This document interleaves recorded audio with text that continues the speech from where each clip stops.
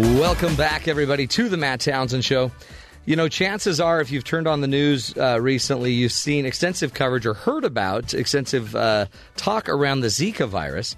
Well, this latest outbreak of infectious disease has many worried and scrambling to understand all of the potential dangers. The virus is not new to the scientific world.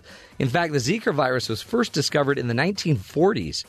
For years, Zika outbreaks were and appeared to do little harm. However, within the last year, that has all changed. First with a massive outbreak in Brazil, affecting more than 1 million people.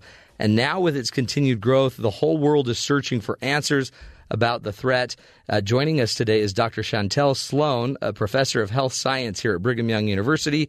She's joining us in studio to help us understand what we need to worry about, how the Zika virus spreads, and the dangers it can bring. Dr. Sloan, welcome to the Matt Townsend Show. Thank you. It's great to be here.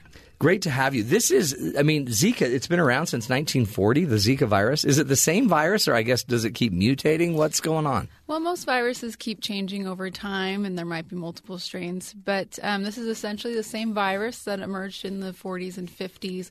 It just, in the last few years, has spread more widely around the world, primarily in the tropics. Now there's 9 known cases of pregnant women with the Zika virus in the United States. Mm-hmm. Talk to us about why a pregnant woman is so at risk.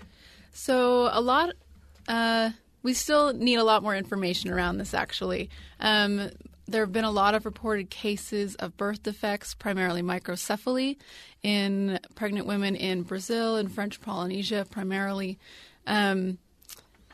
So we do have some connection, we know, to these birth defects, but there's actually some new reports just out in the last couple of days that a lot of those initial reported cases of birth defects might actually be due to other viruses. Oh, boy. And so we don't have a good sense of the numbers, but we do know there are some Zika, at least associated cases where there's a pretty tight correlation to being infected. But those numbers, which were being reported between 10 and 15%, might actually be a bit lower, which is good news. But we still need a lot more information, and there are huge teams now down in Brazil, Polynesia, Asia, trying to figure out what those numbers actually are. I guess that's the key, right? Now that it's getting the attention, we study it more, but there is no known, there's no cure Correct. For the virus, right? There's no way to stop it, and it's not. I guess there's benefits because it's not being spread through air, right? So it's just through mosquito bites. Yeah, and there are a couple cases now of spread through sexual activity. That's right. Still very rare, but that's actually really quite new to the infectious disease world, that a mosquito-borne virus could be spread through sexual activity, but that it's in very rare cases. So, and talk to us about this, because this is – I don't get a lot of mosquito bites in the United States, but now that there are cases here, does that mean that the cases are just coming from people that were in other countries? It's not necessarily that the mosquitoes are carrying it here. Yeah, so we have about 150 confirmed cases last I saw in the U.S., and I believe pretty much everyone has been travel associated. People have recently been to parts of South America and picked it up there. The concern is that we could have some cases, especially in the southeastern U.S. We know there are a lot of cases in Puerto Rico, for example, the Caribbean. And so with similar diseases like dengue virus or chikungunya virus that have followed similar patterns of spread around the tropics, we do see those occasional cases in the southeast. But thankfully, so far, that hasn't been the case. And if you're infected, how would you know? Actually, most people won't ever know. About 80% of the cases won't go reported. You have basically mild flu-like symptoms, and so most people with those kind of symptoms will not ever visit a clinician or be tested for Zika. But if you do have those flu-like symptoms and you've recently traveled to that part of the world, it might be a good idea to get a checkup. But most people won't ever know, actually. It won't affect them. And I guess if you're a male or a female, it's basically a flu. That's basically what it feels like. But if you're a pregnant female, then that virus could also then impact your baby. Yes, that's where the major concern is. So, you have the Olympics down in Brazil coming up. This is, even to the point that maybe athletes won't go down to participate in the Olympics. There's been a lot of concern around that. don't particularly know any reports of people saying, that they should boycott the Olympics or anything like that. But there is concern that what will happen when you have that many people from around the world traveling to one area is that they will then bring it back to their home countries. Around the tropics, the spread has been so rapid, though, that I don't know how big of a difference the Olympics will end up specifically making. Right. But, of course, it's a concern. And then so we have 150 known cases in the United States, let's say. But then, so if a mosquito bites somebody that has the virus, then it could spread the virus. Yes, then it could spread. Other than mosquitoes, is there any other way? And I guess we have some examples of being transmitted through sexual activity. Any other way that it spreads? Not that we're aware of. I mean, I guess if there was it's spreading through sexual activity through blood exchange, essentially. Right. So maybe IV needles like other methods of. It would have to be a lot of blood. That's not something we're really seeing on our radar right now. It's really just the mosquito-borne transmission that's the major concern. And then this is what is so strange. It's a virus we haven't heard anything about we've known about it for 40 years. What in the end would you say is causing the outbreak? So it's a little hard to say. This happens sometimes with these viruses. For instance, chikungunya is a virus that's spread around the tropics and actually has some more severe initial symptoms with arthritis and pain in the joints. And it was around in the 60s, went away, and then came back and just spread around the world in the matter of a few years. And it's just the right conditions, the right people end up being connected. It, emerges in, say, a place where there's a lot of transportation. And these things can just spread very quickly if conditions happen to be right, but we don't know exactly that means. And a big mosquito season with a bunch of mosquitoes. A lot of rain. I guess that's part of it is this is getting just a lot of attention, a lot of press. It seems like to me there's probably other viruses, other infections that are probably we're more likely to catch than the Zika virus in the United States, except this is the one getting all of the attention. True. There are a lot more infectious diseases that are spreading through the U.S. or through the Americas that cause a lot more symptoms, but because Zika just came out so quickly, and of course there's this strong concern for pregnant women. I think that's why we're seeing so much of it in the press. But for most people in the United States, if you're not traveling to Central South America, it's not really an area of concern for us. If you're doing a cruise in the Caribbean, you probably ought to pay attention. Yeah, which is true for dengue and, again, chikungunya and these other viruses as well. It's the same kind of prevention, long sleeves, mosquito repellent, avoiding areas with lots of standing water. We just do our best to prevent getting bitten. Yeah. What are some of the viruses that we ought to be paying more attention to just day to day? Well, I mean, seasonal influenza kills 23,000 people in the U.S. every year. Primarily people over the age of 65. And so, of course, just getting your vaccines, eating healthy, trying to stay home if you've got symptoms to not spread things. I mean, that's what we're concerned with all the time. We're at peak flu season right now, just these last couple of weeks. So. Oh, is that right? Right now, of all things? We're right at peak. Good. Ben, are you listening? Ben, he always likes to bring a virus in. Cough it around. We like to bring Ben in every once in a while. Let's do this. Let's take a break and come back, continue our discussion with Dr. Chantel Sloan about the Zika virus, what you need to worry about, really. Also, we'll come back and talk about prevention. And, I mean, really, if you're I guess part of the rule, we'll get into it, is sexually active female that could potentially get pregnant. You got to pay attention. This can impact your baby, and it's a big deal. A lot of children suffering right now in Central and South America because of it. We'll take a break, come back, continue the discussion right here on the Matt Townsend Show. Helping you live longer, folks. We'll be right back.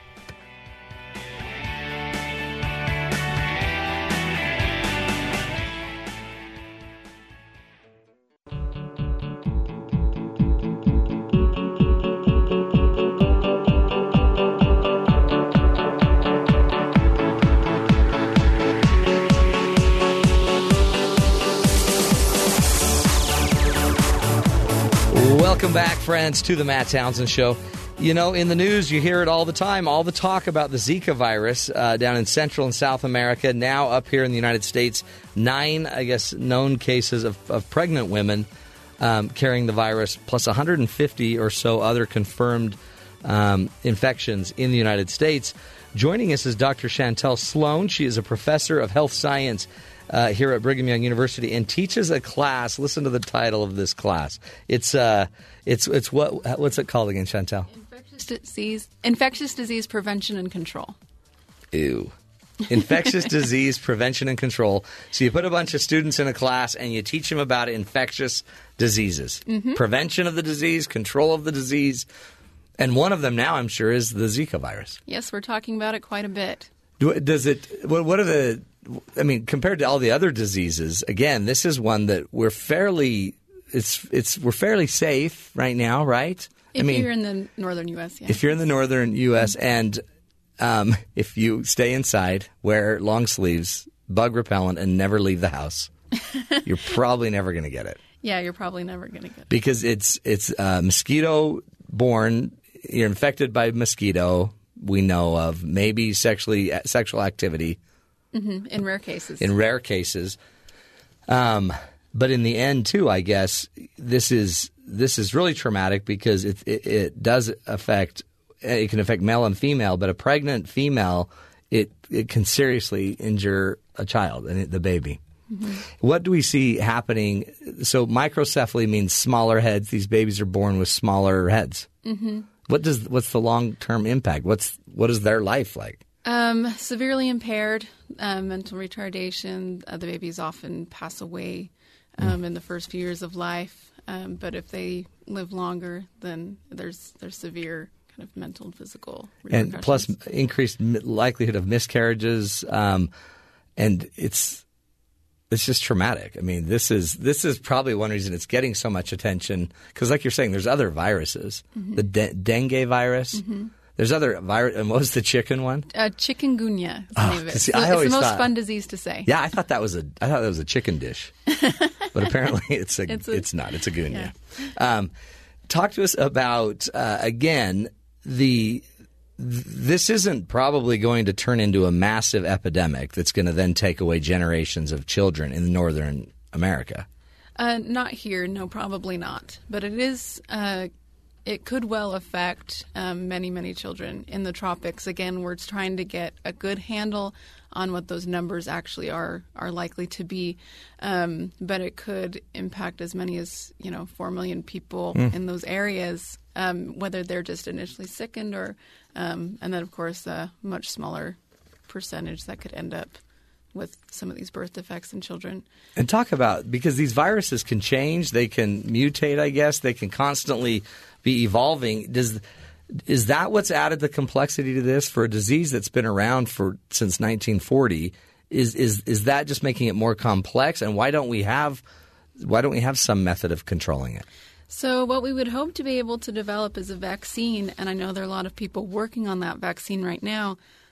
Of course, we're also working on vaccines for these other tropical mosquito-borne diseases, but it's a little bit tricky. They're very good at just evading the immune system, and there are multiple strains, like you said, possibility for mutation and change over time. And so we do have some difficulty developing vaccines for this particular class of diseases. Well, I guess because one vaccine does not fix all versions or varieties. Mm-hmm. Yeah. Hopefully, I know there have been several dengue vaccines in trials recently, and there have been a lot of advances in vaccine delivery. So hopefully we'll have some breakthroughs with Zika sooner rather than later. But, of course, it's hard to tell. Yeah. We know like Bill Gates has done a lot to get rid of malaria and mosquito, which I guess is another mosquito-borne. Mm-hmm. And just even a mosquito net could help in a lot of these impoverished countries. Mm-hmm. What else are government organizations doing? And the WHO, World Health Organization. What are they doing to work on the Zika virus?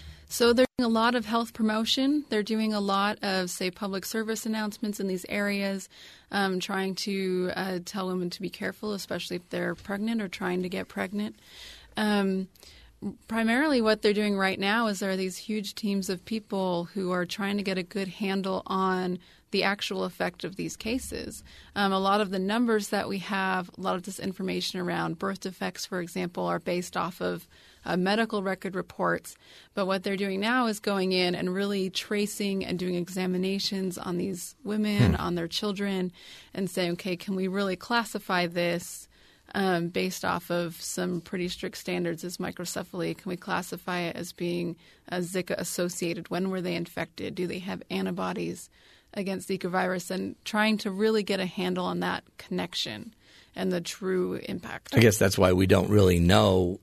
You can't say with certainty that microcephaly is caused by the Zika virus. It could be. I mean, it seems like it, but they need more data. We need more data. There's a pretty tight correlation in many cases between infection and the microcephaly, but we do need more data. And I guess, does it depend too? Because some people, I guess, could have the infection and not have microcephaly. Oh, yes, that's true. The vast majority of cases will not. Yeah, so now you got to figure out what's the difference and how do you treat it once it's handled, once you've been infected. Yeah, and the actual pathology, how does infection cause microcephaly? We need to know that too. I'm sure there's a lot of listeners, Chantel, that are out there wondering, why would you ever get into infectious disease? Do you have any good answers for that? Because I'm against them. Are you? You wanted to fight it. I do. You're I want fighter. people to be healthy. I don't want people to have to deal with this. I mean, nobody likes even just getting a minor infection, let alone these millions of people, especially children under the age of 5, who die every year from preventable diseases. We need to do more. And protect the kids. And I guess the parents just learn. You don't have to – we don't need to be terrified, right? But it's real. It's a real deal. Real. And if you are going to travel out of the country and you're a female and sexually active, be careful. Pay attention. Yeah. I have students, for example, who are going on missions to that part of the world or internships or travel abroads, and they're asking, what do I do? And I say, make sure that you're taking care of yourself with exposure to any infectious diseases. Talk to your clinician. Are there any shots you need when you go to that part of the world? And then when you're there, just be careful. Long sleeves, mosquito repellent, and you should be fine. If you are infected, how long does the infection stay in your body and in your system? How long are you still at risk?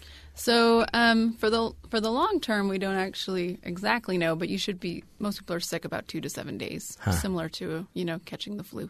Well, and that's interesting because if somebody lived down in wherever, Nicaragua or Honduras or somewhere, and they spent 2 years or a year and a half there, maybe being a missionary or just doing some work down there, some service down there, they could have been infected pre-Zika crazy news, and not even known it, and yet still they're probably not still harboring the virus. So if somebody's lived down there, they don't probably need to go be checked. I mean, if it was a year ago, 2 years ago. Yeah, they should be fine. Most people will be fine. But is there any connection long term in women? I hesitate to even bring it up. You don't even know because it's probably not the case. But talk to your doctor too, and just let them know where you've been, and they can make sure. Yeah, you're safe. Yeah. Anything else we need to worry about or get out there or make sure people know about the Zika virus or I guess any virus? Yeah, I mean, just, again, regular classic precautions with any infectious disease. We're still in winter virus season. A lot of things circulating. And if you're going to travel to anywhere outside the U.S., make sure you pay attention to travel advisories. Make sure you're taking basic precautions. And just keep yourself safe and healthy and enjoy your trip. That's great. Good stuff. Well, we appreciate you for coming in. Hey, thank you so much. And your sister for bringing you. Yes. A little chauffeur action today. Excellent stuff. Dr. Chantel Sloan, again from the Brigham Young University, professor of health sciences here, giving us the insight, folks, what you really need to know about the Zika virus. We'll take a break, come back, and continue the discussion about things that will help you live longer, love stronger, and lead healthier lives. This is the Matt Townsend Show. We'll be right back.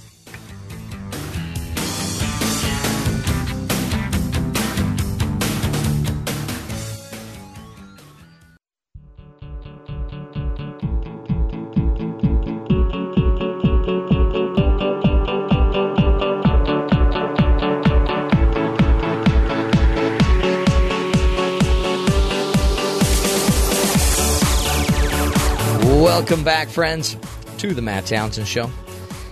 My mother-in-law has just passed away from a 14-year battle with Alzheimer's. And wanted today in the Coach's Corner to talk a little bit about mourning with those that mourn. You know, there's a really powerful thing that I saw happen.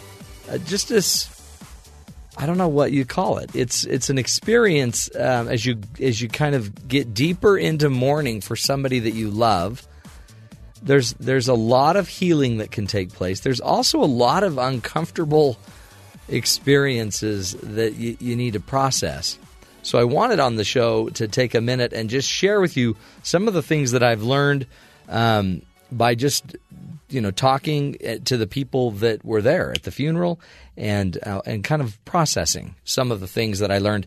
When you think about it, I guess most of us aren't really comfortable, and it's probably your evolution, right? You've evolved, each of us have evolved to maybe have a little bit of an aversion to a dead body. It's awkward, it's weird, it's scary for some. We had the chance, and my wife and I had many discussions about, do we want the kids to see grandma in her last few hours or minutes when she's not quite who she is? And in the end, we took our children, and it was beautiful. It was very healing, sad, very sad, and yet I think it was healthy. It was healthy for our kids to be able to process what's going on with grandma and how we handle it, how you actually mourn with those that mourn. And so some things I learned. This is from all of the people that stepped up, that kind of walked us through the process of this. I mean, it's amazing. Some people are really, really good at mourning and being there for you. Others, you can tell, are just very uncomfortable, and they want to get away. So first rule of mourning with those that mourn is to lead with your heart, not your head. I noticed that many times my heart would tell me I need to go do something, maybe go reach out and talk to somebody across the room, maybe go, hold one of my kids and talk to them. But my head sometimes would get in the way. And I know, too, when other people around me have lost somebody, my head says, you don't want to get in their way. It's family time. Just stay out of the way. But my heart kept saying, oh, no, you really ought to go visit him. You ought to go take him something.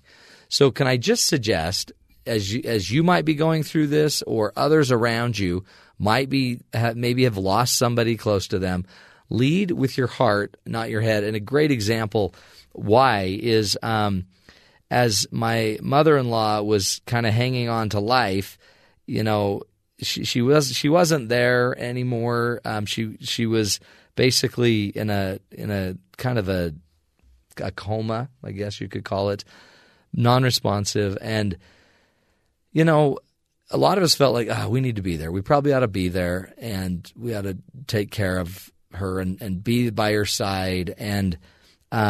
And others were much more kind of practical about it. Just go get your sleep and come back, and we'll start again tomorrow. Let's just, you don't need to sit by her side. Well, one of my mother-in-law's great friends, basically against almost not the wishes, but the suggestion of certain family members, ended up just deciding to go visit, and brought a bedroll, brought a kind of a sleeping bag to sleep, or a blanket to sleep on, and she was going to sleep next to my dying mother-in-law. And just felt prompted, and she went with her heart and just showed up to go be there, and was there the moment that my mother-in-law passed. And it was beautiful. She got to hold her hand, she got to talk to her, and just just tell her it's okay, and the family's there. And then after my mother-in-law passed, she called family to come over and let us know. But the interesting thing is, the woman wouldn't have been there if she hadn't followed her heart, because the head of other people, much more practical heads, were like, don't worry about it. She's fine. And so in the end, sometimes people go more with their head And that might lead to more regrets. So follow your heart. And it worked. And I talked to this wonderful woman. And for this wonderful woman, she's so grateful she did, because it gave her an incredible opportunity to basically be where she needed to be at the right time. A great example of this, too, I had been out of the country for 2 years when I was about 19 to 21, serving an LDS mission, and was in Argentina. When I arrived home, I was exhausted. I was so tired. And the next day I spoke in church and was really tired and wanted to go just take a nap. I just wanted to take a nap, and then I'll go start visiting everyone I needed to visit with. But I had my heart telling me, oh, you really need to go visit. You need to go talk to the neighbors across the street, because they had sent money for me to go on this mission, and they were so wonderful. And I got this prompting, I need to go visit them. And I thought, okay, yeah, I'll just take a nap, and then I'll go visit them. Well, I went downstairs, took a nap in my house, came up about 3 hours later, recovering from jet lag, basically. And my mom said, oh, I can't believe you slept through all that racket with all the fire trucks and the paramedics and everything. And I thought, what?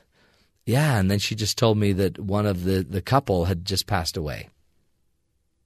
And I thought, I missed an opportunity to follow my heart and be where I needed to be for someone. Now, my head made sense. Just go take a nap.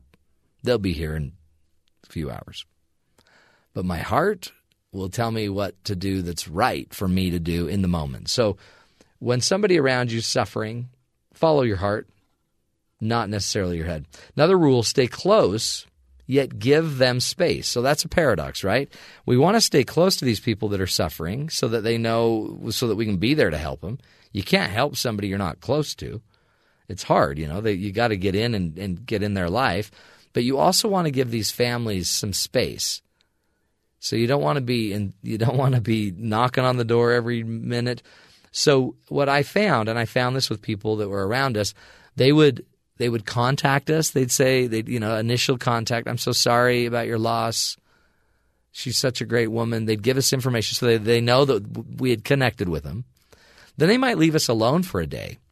And then they might bring us something the next day. They might bring us breakfast. A lot of people end up bringing us dinner, right? They'd bring us something, maybe a gift, maybe a treat. We were making sweet rolls, and we thought of you guys, so here's some sweet rolls for breakfast. And then they just kind of get in and out, so that they were close enough to be with us and ask us what we needed and be there to help us serve us, but then they'd leave. And then they might send us flowers the next day. So there's a way to stay close to people without being in their space. And a lot of those ways might just simply be mailing something, sending a letter, commenting on a Facebook comment, whatever you have. But stay close to people so that they know they have a community. One of the number one things that helps us heal faster are communities, families, friends, people around us, people that matter. Also, another tool, be real to help heal. A lot of times we do not know what to say at these funerals. We do not know what to say, so we end up saying the dumbest things. We really do. We talk about, a cruise. Oh, your family needs to go on a cruise. Take all of the money and go on the cruise. Okay, we'll go on a cruise now. Or we end up commenting or talking about something else, doing something more transactional. Oh, hey, I've been meaning to talk to you about this.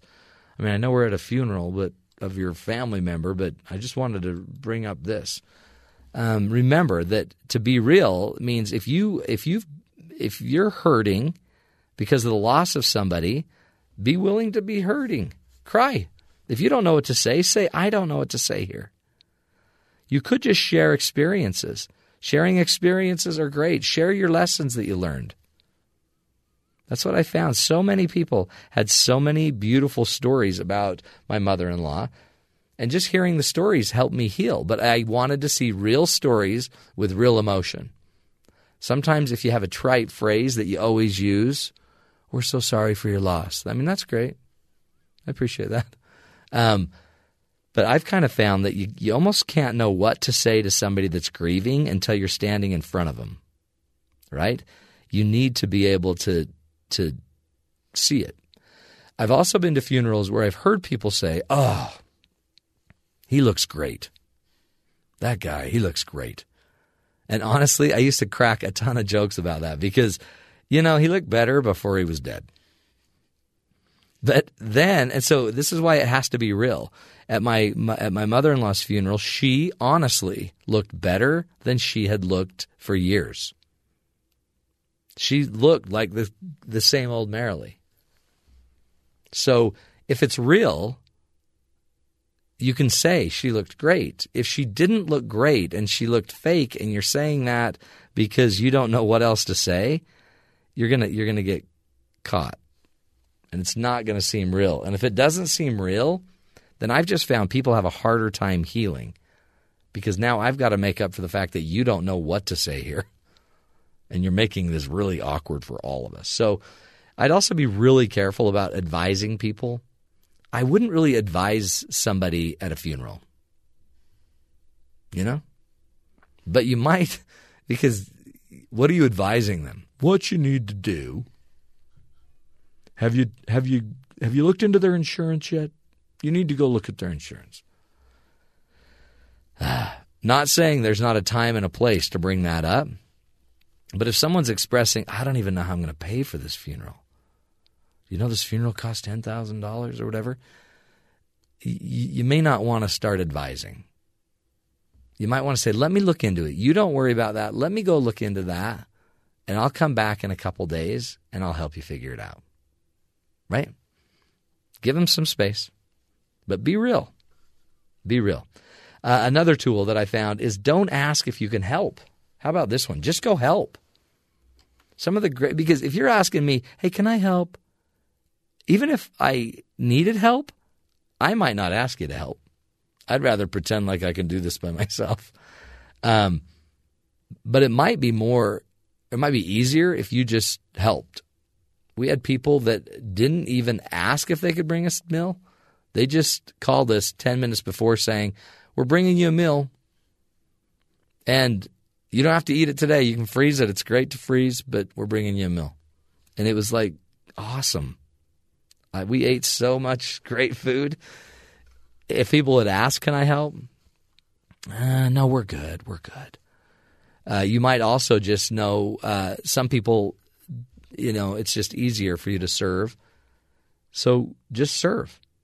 Some of us I know are really busy too, so we want to help. I'm not questioning if your intent is good. I know you'd help, but, don't ask. Because a lot of times too, I don't know what I need help with. But if you notice that my walks need to be shoveled, just shovel them. I'm not going to go take the snow and throw them back on my sidewalks. Just do it. Just serve. And by the way, that goes along with life anyway. If you see somebody needs help, serve them. Another rule that I learned is permit these new losses to reconnect old friendships. I found that a lot of people come out of the woodwork at funerals, and it really is a great chance to reconnect friendships. So you could see the loss of someone dear to you. It's going to bring out a lot of people from the past. It might even help you heal some relationships and mend some of them. A lot of stories of old friendships were renewed. It was amazing to me how many people came to the funeral just for my wife. I had never really thought of that a lot of times the funeral wasn't even just for my mother-in-law, but the viewing and all of those other activities, my wife got to see a lot of her friends. So there's power in that as well, folks. Everybody, I hate to tell you this, we're all apparently going to die. At some point, at some time, we're all going to pass away. And when we do, some basic rules. And we can all be there for each other. Let's lead with our hearts, not our heads. Let's stay close to those that are mourning, but give them space. Let's learn to be real and to help heal through being real. Let's also maybe not ask as much if we can help, but just help. And let's allow these losses to help reconnect and find old friendships and old feelings that were so good and positive. That's the Coach's Corner. Great lessons. And I'm telling you, talk about the good in the world. It's there. When you lose somebody dear to you, close to you, I'm telling you, a lot of people come out of the woodwork to help and to heal. So appreciate all those that did for my mother-in-law, for my wife, for our family. It was a beautiful, beautiful experience. This is the Matt Townsend Show. Your guide on the side. Follow Dr. Matt on Twitter at Dr. Matt Show. Call the show at 1-855-CHAT-BYU. This is the Matt Townsend Show. Dr. Matt Townsend. Now on BYU Radio. BYU Radio. I love talking to people that are at the top of their field, right? The top of their game. I mean, some people are sitting there like, well, I don't like people that try to make it sound that simple. And, you don't have to go chasing money. You don't have to go be in love with money. But the reality is there are people, and if you've ever been around somebody, I just sat down with somebody yesterday that is running a huge company, multi-billion-dollar company. And he, with thousands of employees and tens of thousands of employees. And it's interesting how organized he really is and how it all comes down to very basic principles in his mind, in his head. It really is about principles. And I think that's all Brian was teaching us is there's just certain principles that are going to lead to success. You can argue against them if you want, but it's hard to argue that companies that focus on sales make more sales. I mean, if all of a sudden the average corporation is spending 25% of their workforce, 30% of their money on creating and generating sales, and a little homegrown business is spending 10% on sales, wouldn't it make sense that the corporation's going to make more money? Right? That's not brain surgery. And yet, as a small business owner, it's hard to focus on sales if you don't love sales. I'd rather create content any day, but that's useless if no one's going to go sell the content. So if you want a company to succeed, you really need to do what works.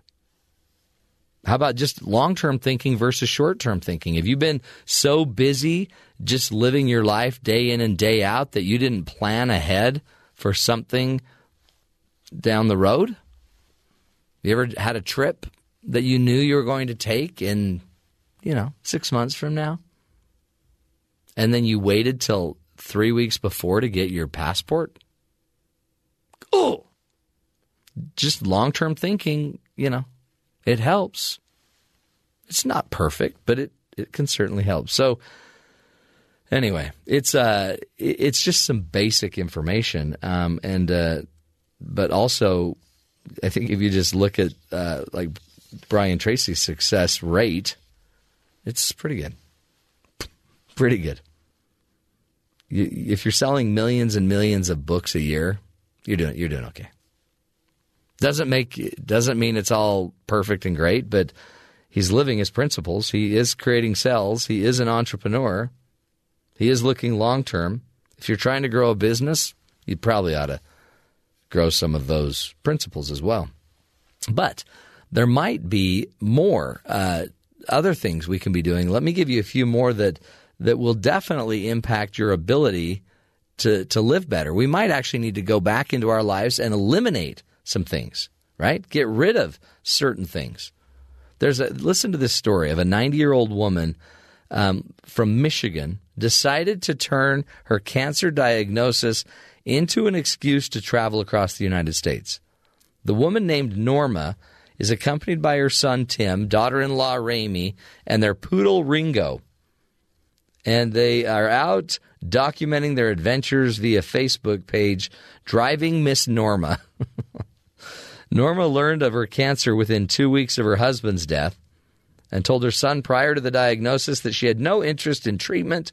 Her son and his wife then explained to the doctor they would be driving her around the country in her RV and ultimately receiving his blessing.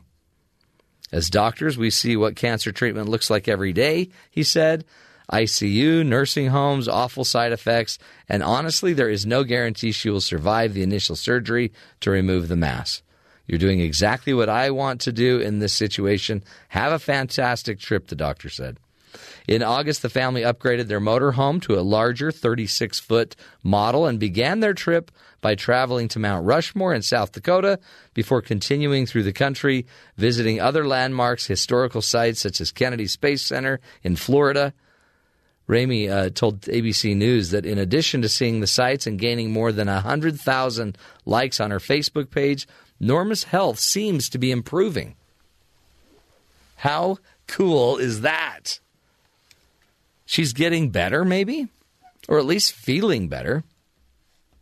She's receiving the benefits of being different, doing something different. Notice she set a goal. She's figured out how the goal is going to work.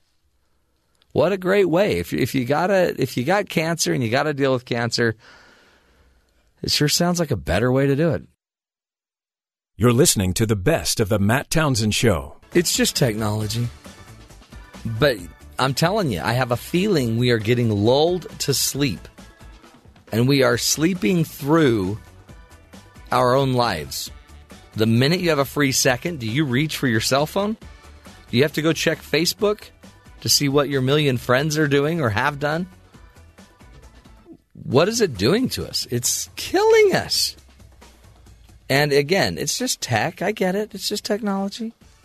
However, this is still your life. And if you're going to spend the rest of your life just caught up in technology, what lesson are we sending our children? So before we sit there and try to fix our children's use of technology, make sure you take a really strong inventory of yourself. Are you addicted? If you lost your phone, would your life completely fall apart? Well, yeah, who would I like? Well, I don't know. But that's pretty pitiful. Because if you lost your phone, you're still you, right? Well, yeah, but I don't know my friends' names or their numbers. Well, that's weird. Maybe they're not your real friends then.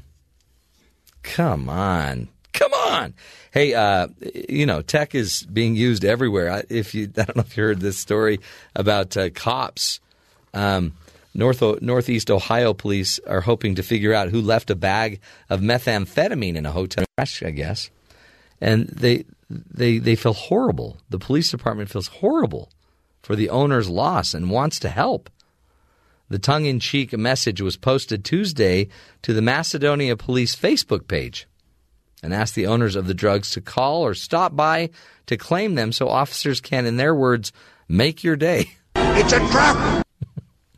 A photograph shows a baggie containing what detectives say is about a gram of high-grade crystal methamphetamine, worth as much as $160. The detective at the department, about 20 miles southeast of Cleveland, said there were numerous empty bags in the hotel trash can. Police haven't identified who rented the room using a gift card. So if you're out there and you've lost $160 worth of high-grade crystal meth, about a gram's worth, give them a call. Or give us a call. No, don't give us a call. No. Don't give us a call. Ben, give the Macedonia Police Department a call. They're worried. They're worried about you. See, you can use tech to help people who have lost things. It's that simple. By the way, I used tech to find my iPad once when I dropped it off my car, actually. I left it on my hood of my car. Drove away. I've only heard of women doing that with their purses. Okay. Well, you need to get out more, Ben, because I'm not a woman and it wasn't in a purse. It was on my roof of my car and I drove away. And I called my son and I'm like, have you seen my iPad? And he's like, no. And I said, it's missing. I lost it. And I was terrified. And he's like, well, Dad, have you looked it up? Have you tried the Find My iPhone app and the Find My iPad app? I'm like, no, what are you talking about? And about a minute later, he had found my iPad. He said, Dad, I found your iPad. It's traveling south on I-15. What?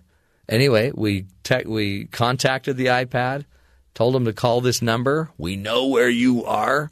And within about an hour and a half, we had our iPad back. Pretty cool. Tech is good. Tech making me happy. We'll take a break, folks. This is the Matt Townsend Show. We'll be back. More fun, more tools to help you live longer and stronger. Stick with us.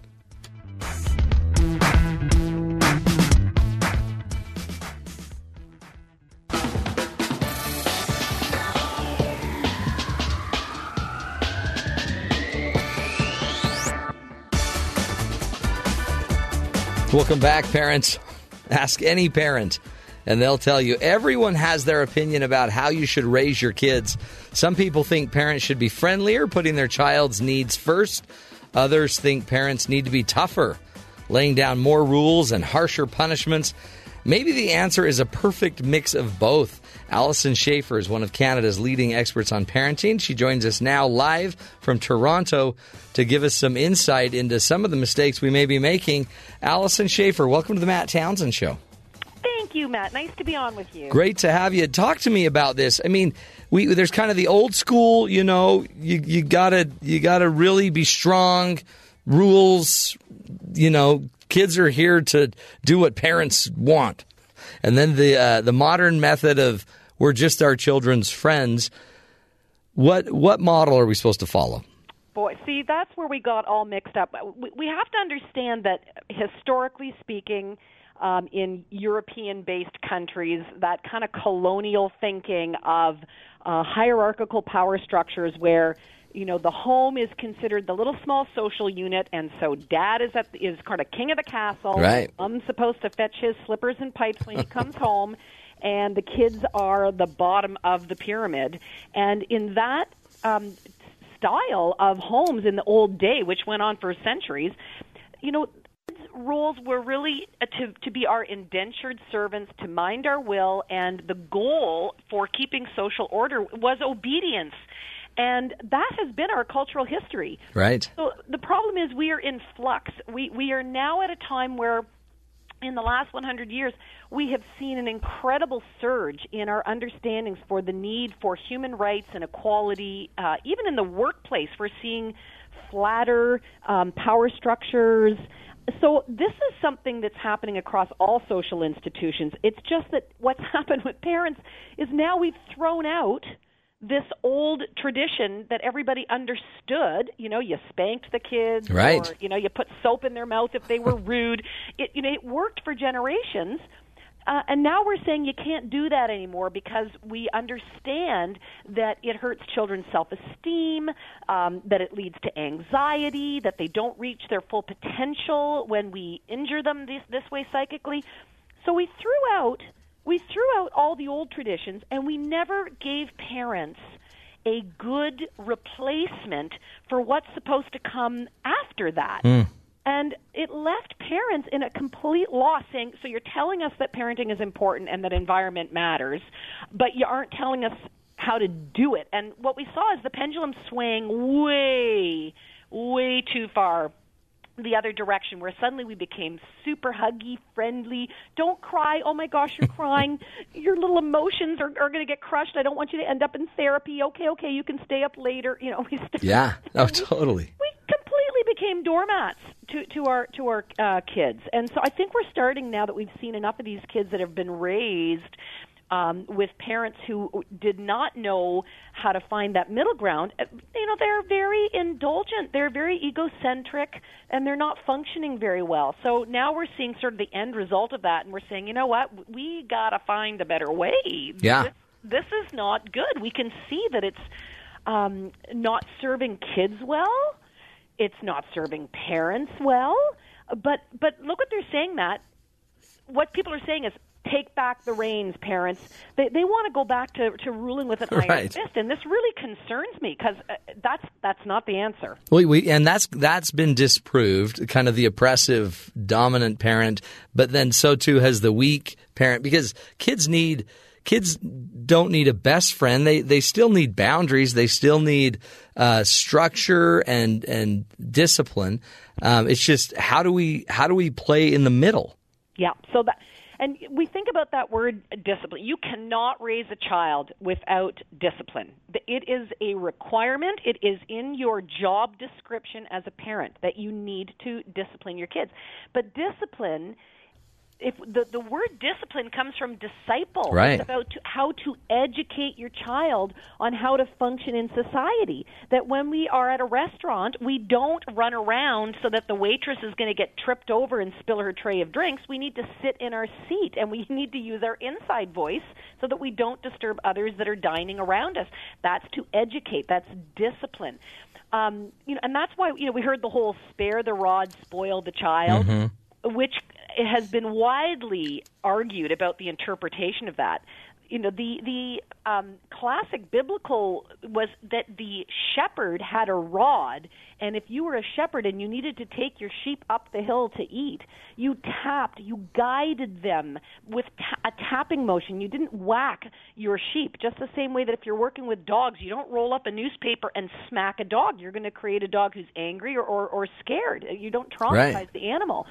So guidance is child guidance. Discipline does not mean punishment. It does not mean pain.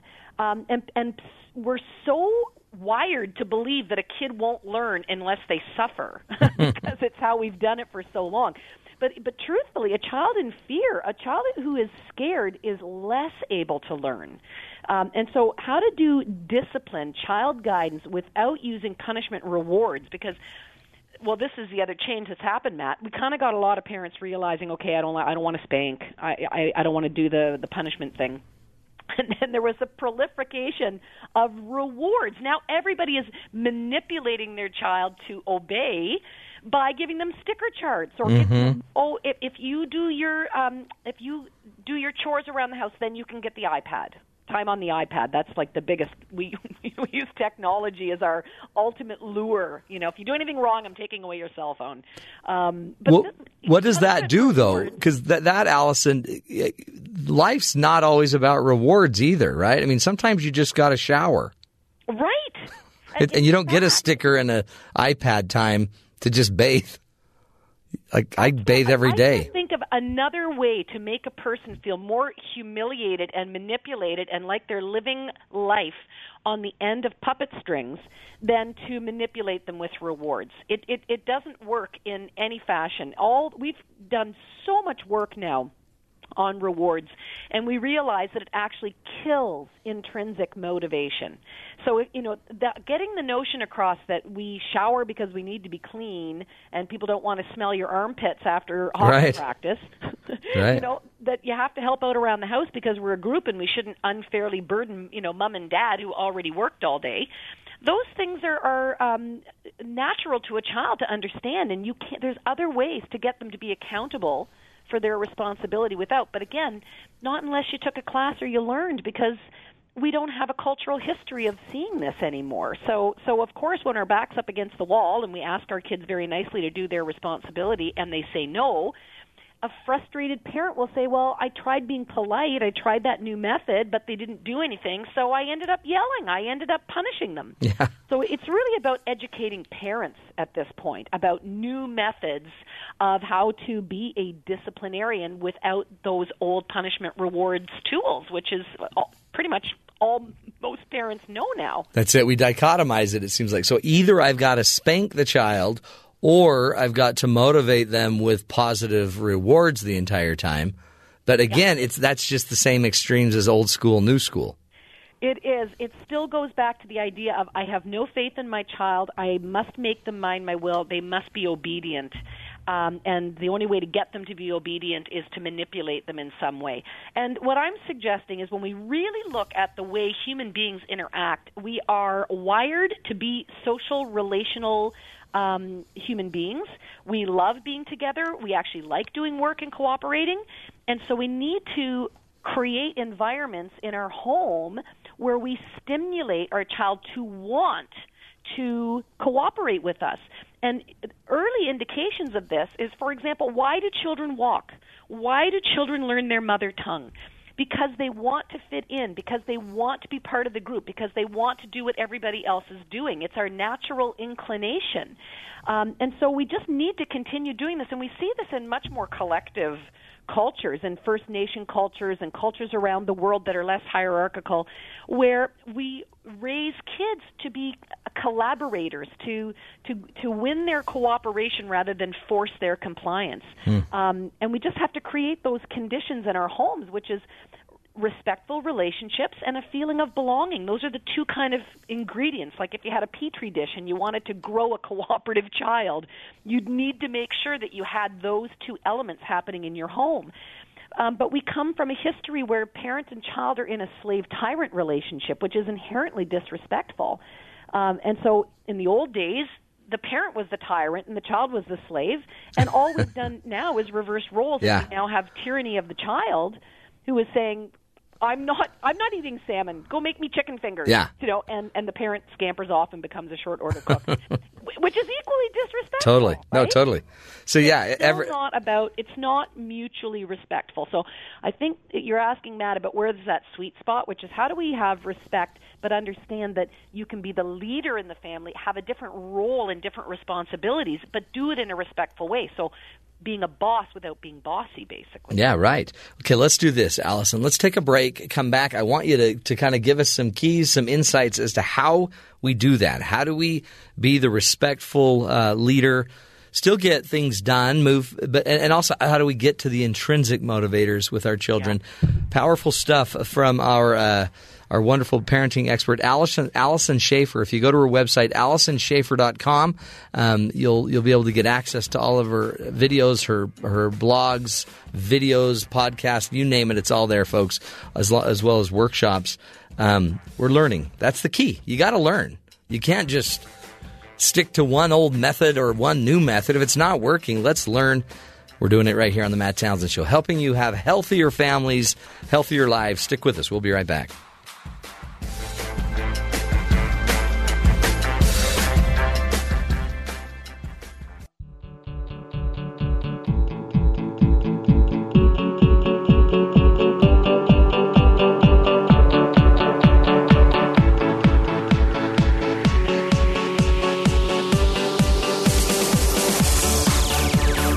Welcome back, friends.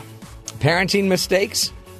That is the name of the article written by our guest, Alyson Schafer. Alyson is one of Canada's leading experts on parenting, and she's written many a book, is also a counselor, a therapist, and has been she's basically everywhere. She is the parenting renaissance person. Alyson Schafer, welcome back to the show. Thank you so much. You've done it all. Touch them all. I have to say, I have a bit of a unique background in that I'm the third generation in my family to teach parent education. And my grandmother was very good friends with Rudolf Dreikurs, who wrote a book called Children the Challenge, which is still, it was written in 1963. It was the book I was raised on. Wow. And he actually counseled my family as a demonstration family to help therapists and social workers learn how to work with families. And so I really got early exposure to a lot of the greats. And, his book, that first book, Children the Challenge, is actually still considered by the Library of Congress to be one of the most seminal works in child guidance of the century. And it's been translated into a lot of different languages.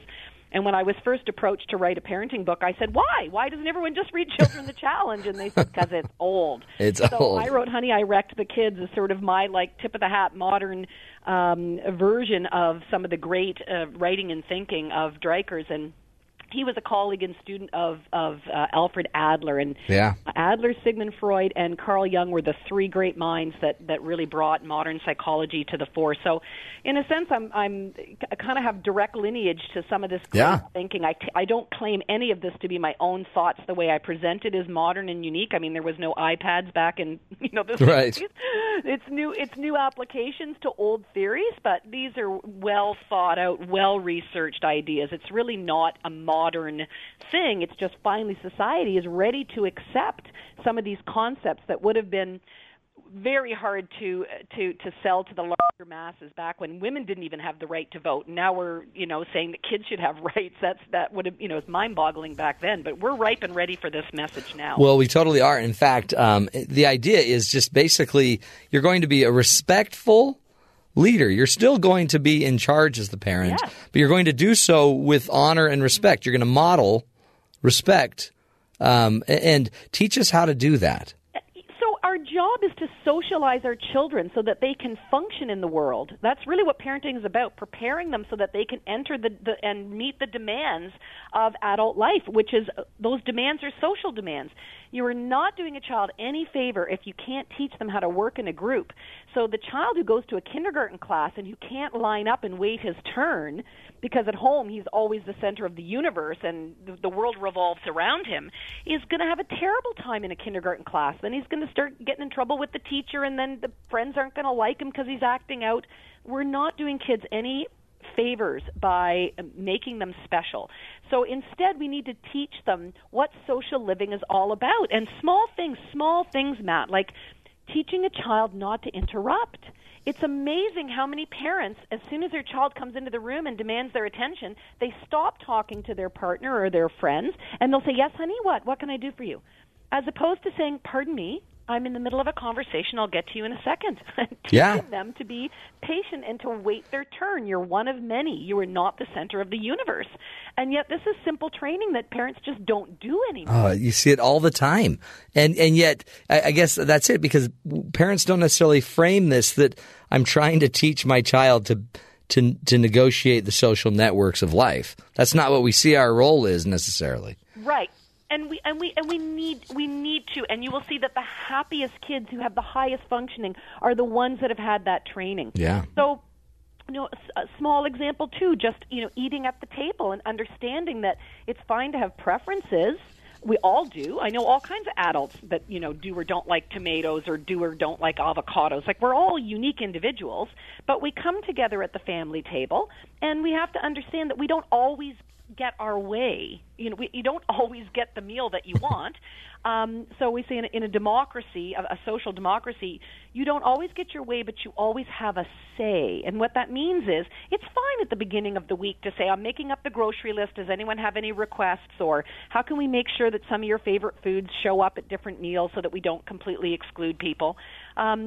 But if tonight is pork chops and green beans, you have a choice. You can enjoy those with us or you can pass. But I'm not going to get up and go make you a grilled cheese sandwich and be a short order cook. Right. That's disrespectful to my time. And yet we have all kinds of families who will cater to their individual children and make 3 and 4 meals.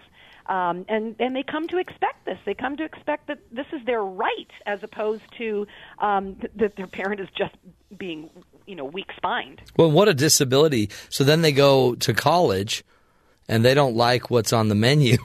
Right. And they're like, what? Listen, I can give you so many extreme examples. I actually just heard of a woman they've had a nanny the whole time this child was growing up, nanny housekeeper, and the child is going off to their first year of college, and the parents are actually sending the nanny. Now, if you need a nanny in college, you have failed in parenting, in my opinion. That is, but in a sense, they kind of have to, because they haven't developed him in a way. He can't cook for himself. He doesn't know how to do laundry. He's never been taught, and so that's part of what we need to do, is to give our kids skills and autonomy so that they can function without us as they grow and they mature. So, as you were saying, some of those. What does it look like in terms of some of those tools? I mean, one of the first tools that I teach parents in a democratic parenting workshop is the concept of natural consequences. And natural consequences is really about stepping back and letting life do the teaching. So, for example, just how many people will fight with their kids over putting their coat on in the cold? Right. Right. I mean, if we got a Canadian winter, and while I for sure believe that you can't let your child die of exposure or frostbite, that would be a role of a parent to step in if there was a health concern. But a lot of it is really just putting a jacket on because we'd like them to be warm.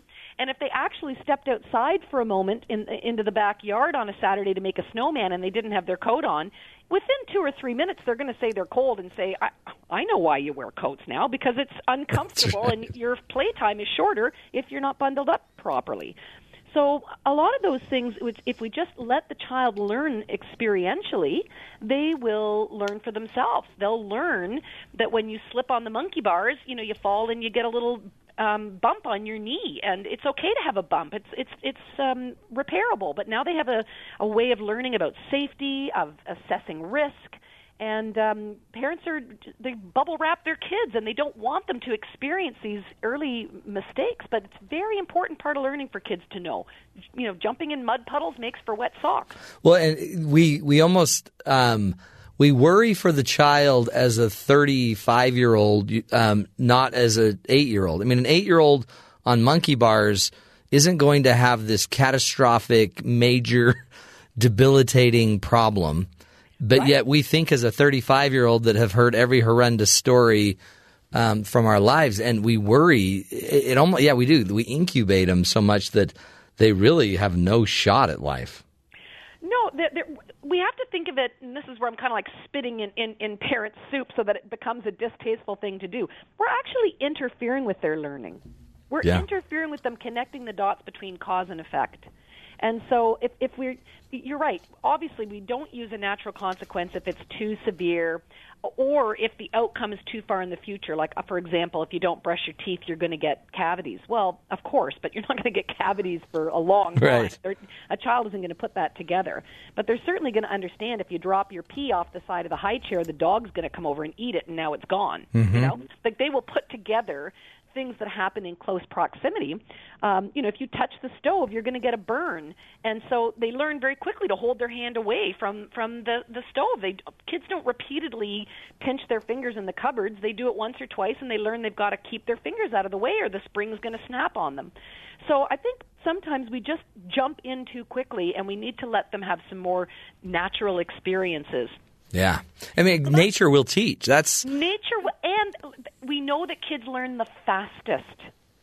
We think we're doing so great with all our lecturing, but honestly, saying nothing and just being empathic and saying, "Oh, it looks like you got a boo-boo. Let me kiss your knee.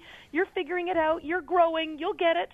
Just having their back and being supportive is the best way to go. And so, as I mentioned, Dreikers and his great contribution, Dreikers and Adler's just said, if we know that kids learn so well from natural consequences and how the world works, about gravity and friction and heat and thermodynamics, can we not take that same concept and apply it to social learning about how we sit at a restaurant or how we line up, to go to the gymnasium quietly in between classes or whatever? And so they created something called logical consequences, which mimic natural consequences, except for it's about the social order and our social rules of living, not natural laws. So an example would be we need to sit at the table to have dinner. That's how we eat in our culture. If you get up from the table, that is a social indicator that you're being excused from the table and that you're done. So a consequence would be we need to sit at the table while we're eating. If you get up, then you're excused, and we'll pop your plate away, and you'll be welcome to have meals at the next time that food is available. And so a consequence for getting up is you're done. Yep. And now people get that, because you see, the logical part is it makes sense. If I say, if you get up from the dinner table, I'm not going to read you stories at tuck-in. Yeah, it doesn't make sense. They're not even connected. It's not logical to the child. The child just says, you know what, you're out to get me. You just want to ruin my fun. And therefore it's personal, and therefore I'm mad at you, and so you might take my plate away and not read me stories, but I am going to pee in the Sheffield plant when you're not looking later. And they will seek some kind of covert revenge to retaliate because it doesn't make sense to them. So it's really important when you set up a logical consequence that it be related. It has to have that educative function around our social norms. So let me give an example. So if my son doesn't practice piano, I probably shouldn't take his phone away. Absolutely. Unless I guess he's on his phone. That's why he's not practicing. Yeah, they have nothing in common. But so what if my son doesn't practice piano and that's one of his goals and he likes it, but it's the work that's hard? What would a logical consequence would be? We don't do anything else till we've practiced? You might use something called a when-then statement. Okay. And a when-then statement is, that together you make a plan for the schedule for the evening. So, we come home, we undo our knapsacks, we have a little snack, then we practice piano, then we have supper.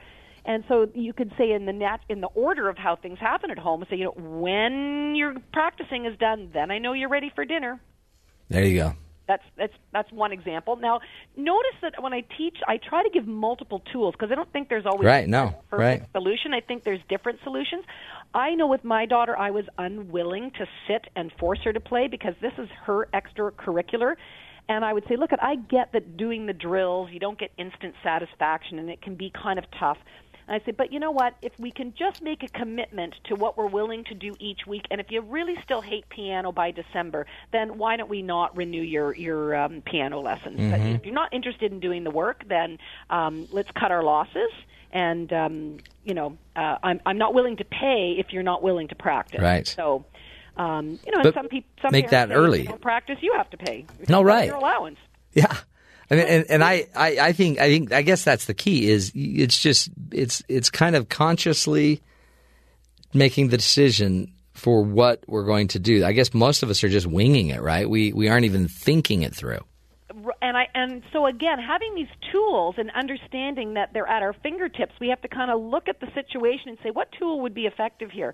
And in the case of consequences, which can be quite good, not only do they need to be that logical part, they need to be revealed in advance, which means you can't wait until your son's not practicing and say, I just came up with something. Now you're going to have to pay for the lesson.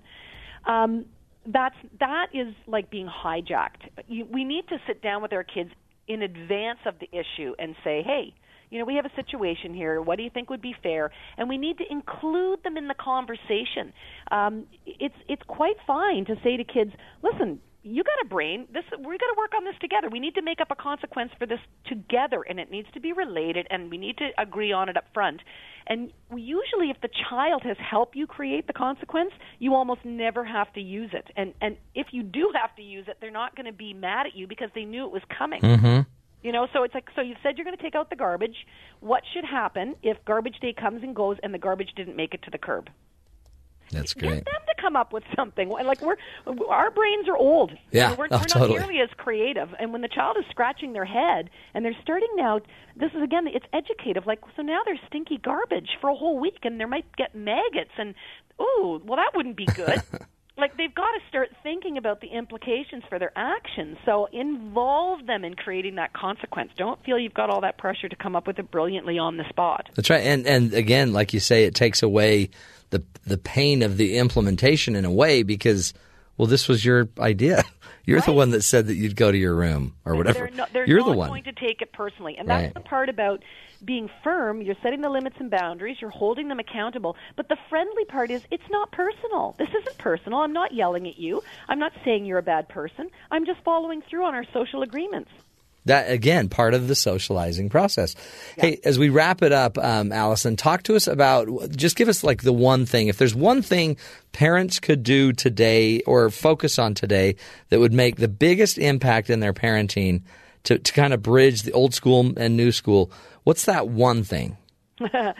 Well, of course, I tell every parent, you don't know what you don't know, so go take a parenting class. That's probably my biggest mission, to say there is all this. If you take a class, online class, pick up a book, you will learn so much. You will find it incredibly empowering. You'll see that there are some alternative methods. So I think parent education is a huge piece there. And I think the second thing I would say is, if we're going to truly equalize the power structure in our homes, I think the number one tool for parents is to start having something called family meetings. And you see these now, even on the TV show Modern Family. The modern sitcoms are even having family meetings. But this is the idea of having like a place of governance where you decide together, where you make rules together, so that you can see things as a way of solving family problems rather than everything coming down to it's a kid who's misbehaving who has to be corrected. And if we're having trouble getting off the computer without a fight, let's talk about how to do that better. If we're having trouble getting out the door in the morning and being punctual for school, let's talk about how to do that together. And start listening for the ideas that the kids come up with and implement a strategy collectively as a family. You will find you will win so much more cooperation when you take that approach versus the me against you, me trying to discipline you to do what I say. It just completely shifts the whole atmosphere of the family, and you will see your kids wanting to be more cooperative. Oh, it's so true. So true. Alyson Schafer, thank you so much. Great insight, and I think I'm now motivated to go figure out a different way to get my help my child co-partner with my child on playing piano.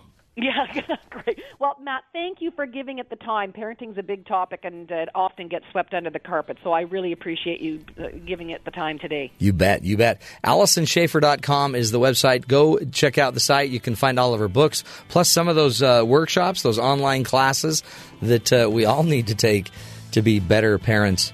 Interesting stuff, folks. There's hope. There's hope, but the hope is in the learning.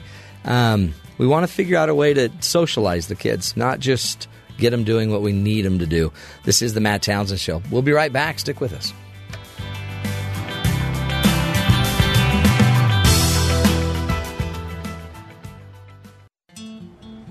I came to Southern Virginia University to wrestle, but I stayed because of the education and the experiences that I had. For me, it goes down to the professors who care. Because of the personalized education that I received, I was able to start a business. As I did that, my professors understood the challenges and struggles that I had, but they provided me with the knowledge and information I needed to succeed. My name is Colter Sims, and I'm a Knight. I'm Dave McCann for BYU TV. I began calling games and hosting shows for BYU TV about 5 years ago, right at the onset of football independence. Since then, with the help of increasingly ambitious football schedules and ESPN, national awareness of BYU sports is at an all-time high. By sponsoring the Cougars on BYU TV, you align yourself with an emerging national brand and value-based programming.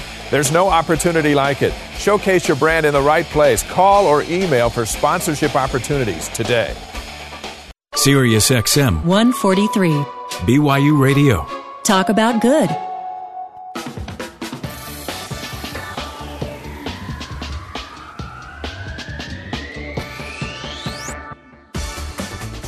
Welcome back, friends, to the Matt Townsend Show. Interesting insight from Alyson Schafer. I know I was taking notes, as I know Terry is always taking parenting notes to be able to better parent his child. I don't know. Some of this stuff just seems like it's going a step too far. Well, what do you mean? You'd rather just have the old school days where you could just yell and they would just... Well, it worked for me as a kid. My dad would say, do it, and I said, yes, sir. But you know what? Did it, Terry? It did. I did whatever he told me to. For him, it worked great. I know, but Terry. Yeah. Did it really work? It did. I mean, look, Terry. You can talk to him. He's a doctor. I'm a doctor, Terry. So how didn't it work? I mean, you're making accusations, it sounds like. Well, did it work, Terry? Yeah. You still scare people? Yeah. Mm-hmm. Your child still, goes to his mom as a preferred love, caring. If there's any sort of emotional need, he goes there because she's the mom. That's why you're like, this is working. This works perfect. See, you are one that you should have been born in the 60s as your parenting style. But that would have killed you because you love technology. It just seemed like a simpler time. It was simpler, but not necessarily healthier. Now I can't say, you did a good job. No, you can't. Because I might be overstating the importance of whatever he accomplished. So later on down the line when he does a, quote, good job, I've already just nullified that word. No, what you say, though, is whatever part of his character helped with the job, hey, you worked really hard on that. That's what you embellished. That's what you focus the light on. Instead of the job being good, you focus on the fact that, man, you worked really hard to get that thing colored. And you were sure creative using all of the crayons. You're amazing. Now, go to your room so Daddy can watch his shows. It just seems like you have to plot and plan every single phrase to your child so that you're not overpraising or maybe inadvertently shaming your child or overusing a word that will make him think that every little thing that he accomplishes is the greatest thing on the planet when, in fact, it just, common everyday occurrences. You know what that's called? Parenting. My kid buckled himself in for the first time. That is a great day. He opened the door, climbed into the car, shut the door, got in his booster seat, buckled himself in, and went, I did it. And I just went nuts because now I don't have to get out of the car. Where I just pull up, he gets in. Where were great. you? I was sitting in the front seat. Just looking back, just embracing the freedom. Were you yelling, "Hurry"? Well, I do that all the time. But so that's great news. He got in. Yeah, but now he not like it's like the third day. He buckles himself in. I go, "Hey, does good he job, know how to person." unbuckle himself? Yeah, because that's why the doors have the child locks on them, Yeah. because he'd open the doors before the car stopped. Boy, the way we went out with some friends the other day, and I got locked in the car because of child locks. I've never been more afraid. Yeah, that is a scary thing. Like you're like, "Oh no, hold it, open the door, don't leave." Don't leave, you guys. Well, see, so there's nothing wrong with that. You just praise him. Good job. That took a lot of initiative. But you don't just praise the act. That's the key. Well, I'm more concerned about the act. I don't want to get out of the car to get the kid in anymore. Well, I know. But see, so that's what she's talking about when she talks about intrinsic motivators. Because if he likes just performing the act, then that's an intrinsic act. He'll just do it naturally next time. See, it's easy. It's that easy. You're a good dad. You just are from the 60s. It's not a bad idea. It's not a bad deal. It's just like Archie Bunker, minus the racism. Yeah, that would have been a fun show to watch, I think. Just to see things. I watched a little bit of it. It was a great show. Great show. Hey, we'll take a break, come back next hour. More ideas, more tools right here on The Matt Townsend Show.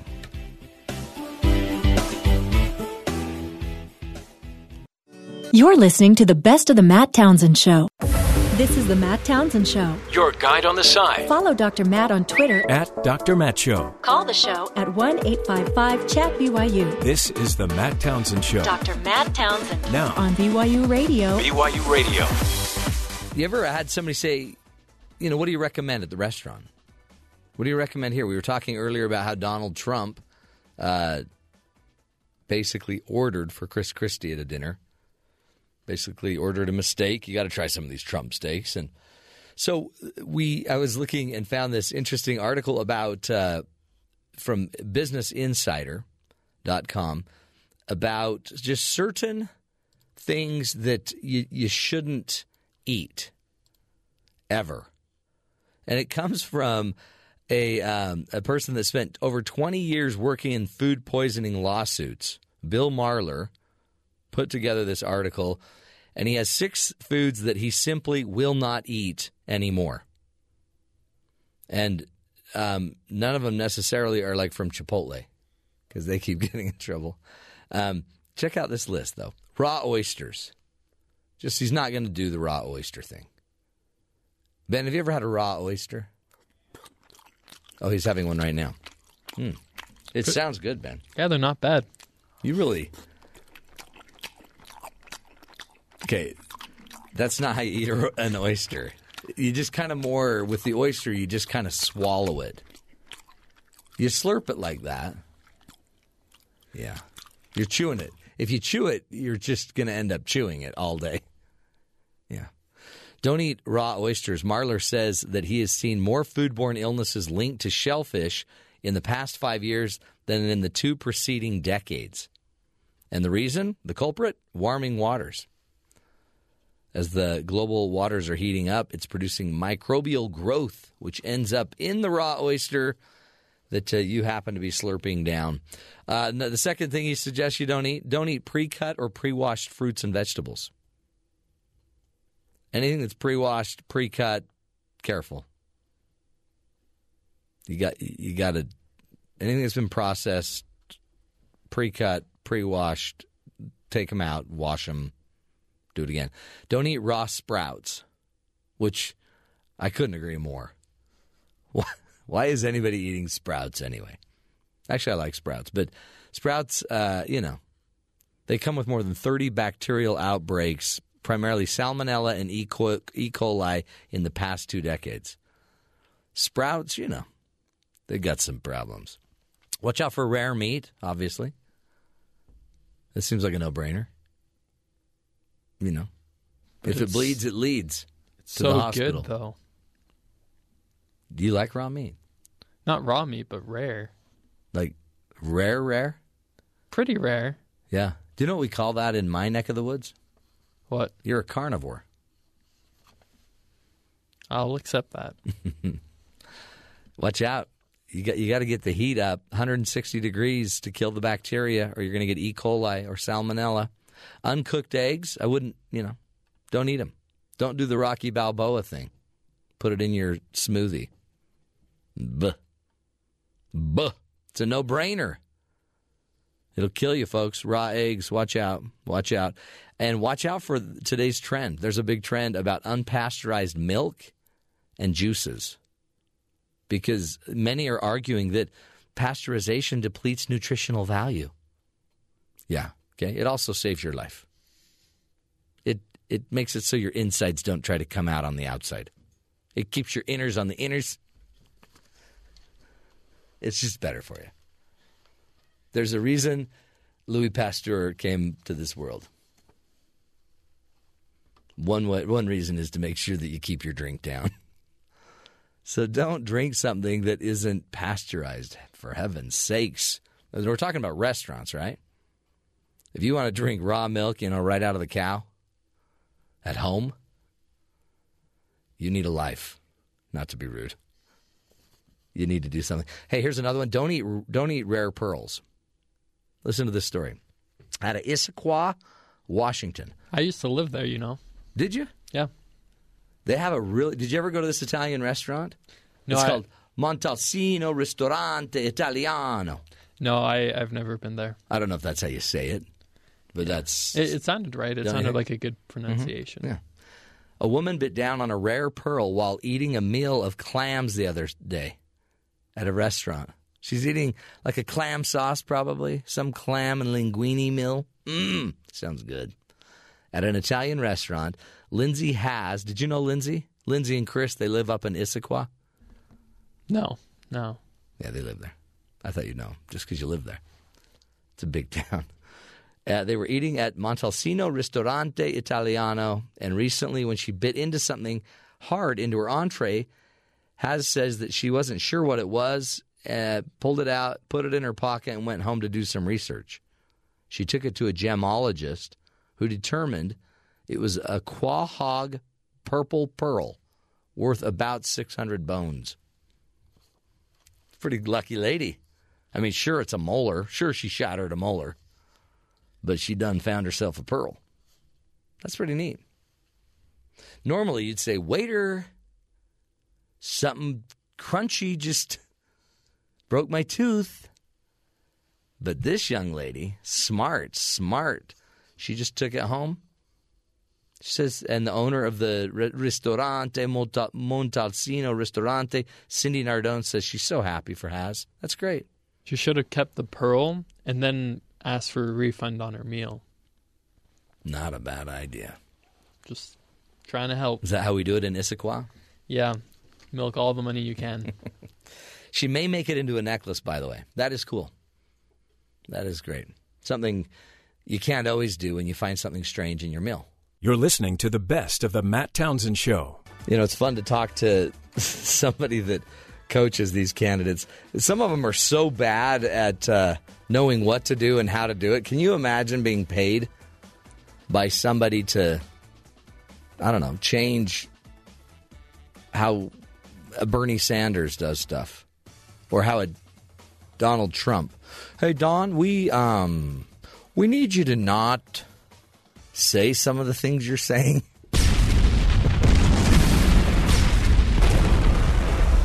What? Well, the whole Muslim thing. Could you just tone down that rhetoric? And like we've heard, he may not even believe some of this stuff because it works. It works. There's the whole New York Times interview that he did that came up in one of the debates 2 or 3, 4 debates ago, where the big question is, what did he say off the record? Because with the journalist, he was saying something off the record, and many say what he was saying it's not quite, I'm not going to keep talking about this wall thing. In the end, it's like it may not matter what they're saying, but it seems to matter to us, doesn't it? It seems to matter to us. What he was talking about was what with the New York Times, something around the idea of he's not really into this, all his immigration stances he's taken. Yeah. That he doesn't really want to go that far with it, but he did in the speech because it, as you said, it brought people with him. And that is there a tape of this? But the New York Times is like, it's up to Donald Trump. Donald, we'll release it. Yeah, we'll release everything he said. Yeah. And he's like, no, I believe too much in the freedom of press to keep their secrets, especially when they're mine. But what it might be telling us is people will say anything to get elected, right? We're even finding out in a lot of these states where Donald is doing well, immigration's not even an issue. It's not even an issue. But what it might be that people like is the fact that Donald seems so passionate about what he's saying. He's a salesperson, and he might be just selling his message better. He may not even believe in the message necessarily. Many question if he is conservative, right? But he'll sell it. He'll sell it. And so be careful. Check your gut on that and go get the information you need. You can get it from enough sources. And it doesn't mean he's just a bad guy either, these politicians. It might just be that they really want to win. Interesting, folks. We'll take a break. Stick with us. More ideas, more tools next hour to help you live longer and love stronger. We'll be right back.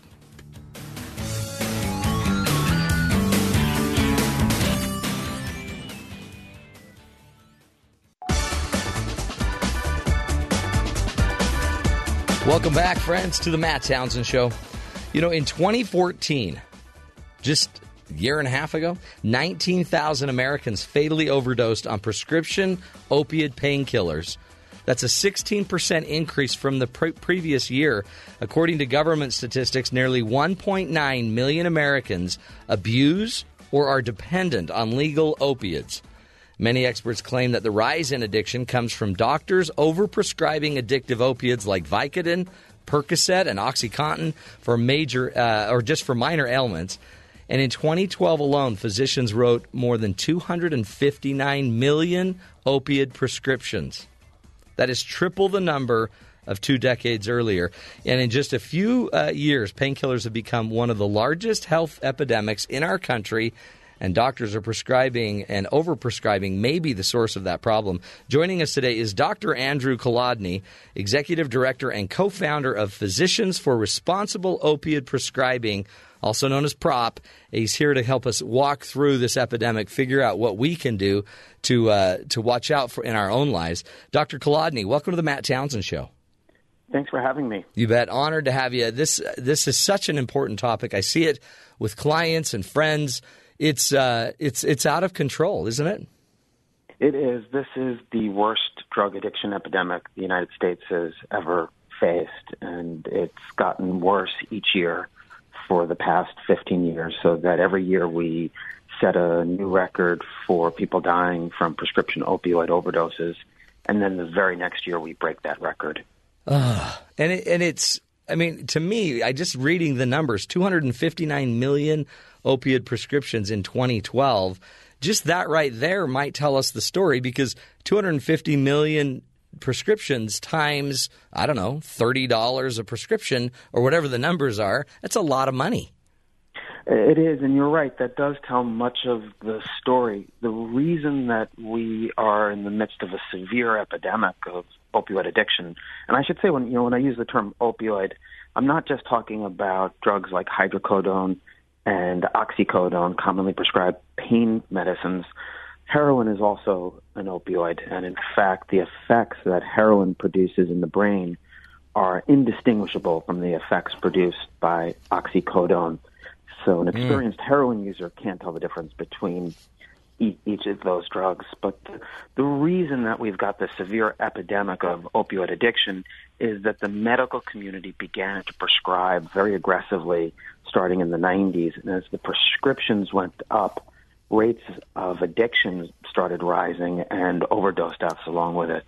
So interesting, because there's, in a lot of cities across the country, heroin addictions and overdoses are off the charts. So heroin would be more of the street version of the prescription painkiller.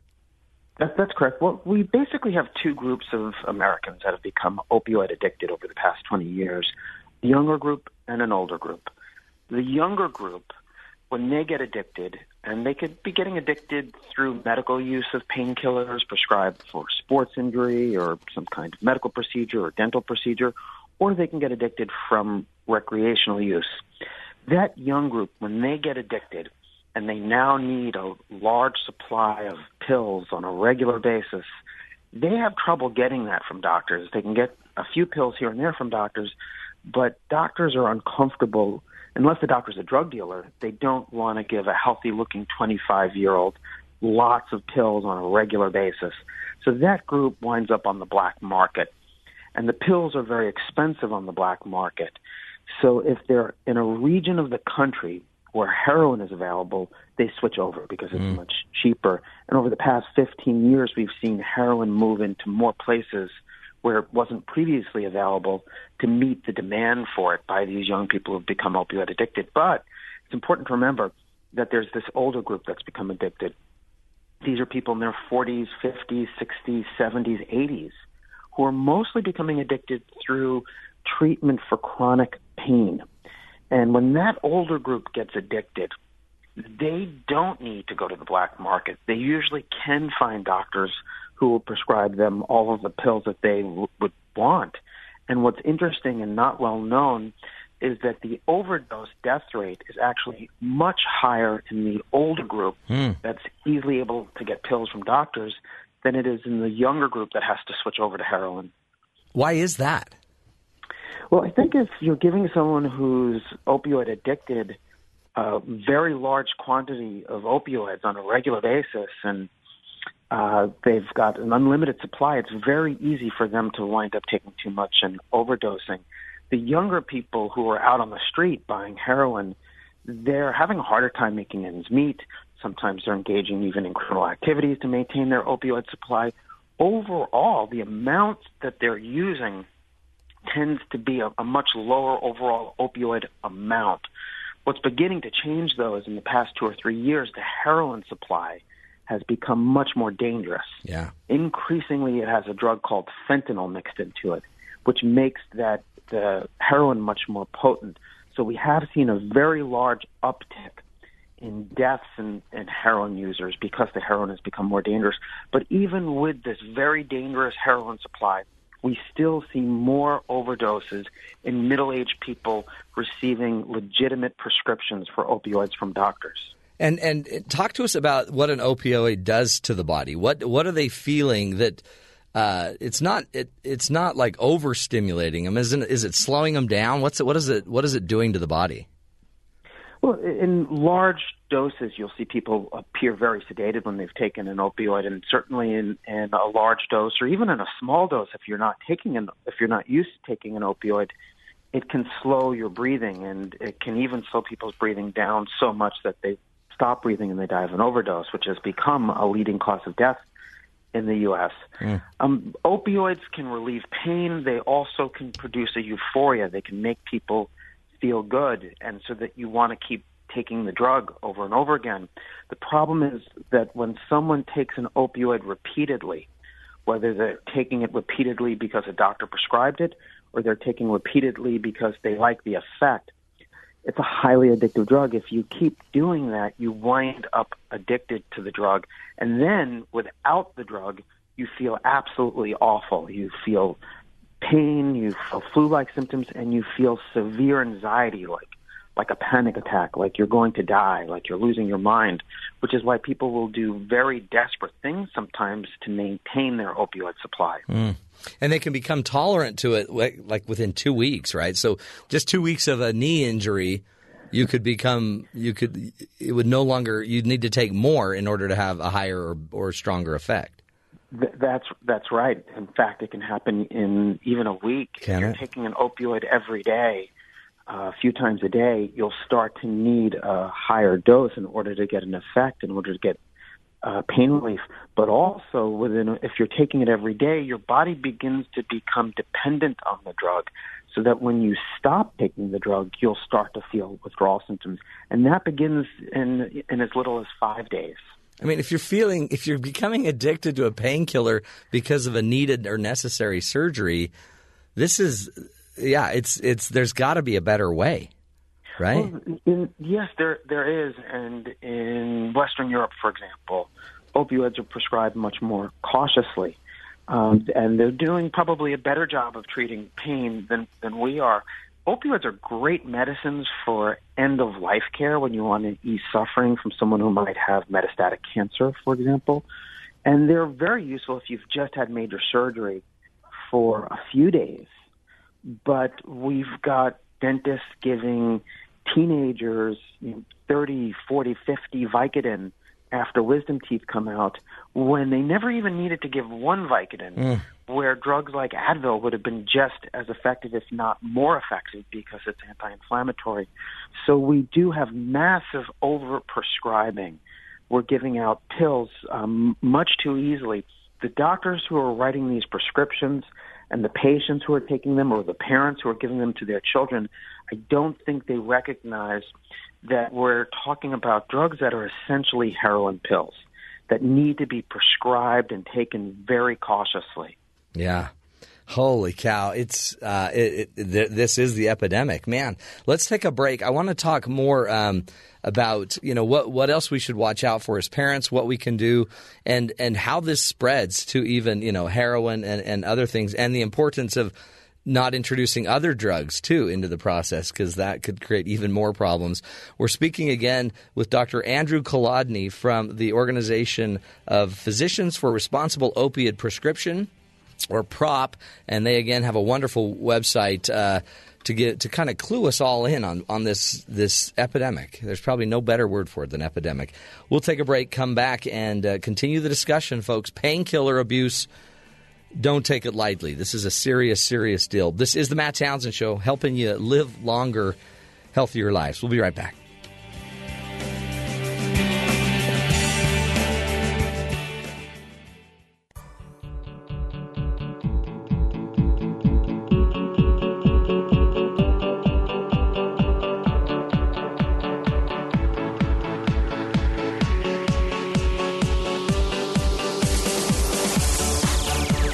Welcome back, friends, to the Matt Townsend Show. Crazy stuff, folks. Again, 47,000 Americans overdosed in 2014. That is a 7% increase over the previous year, and about 1.5 times as many people as died in car crashes or in gun violence combined.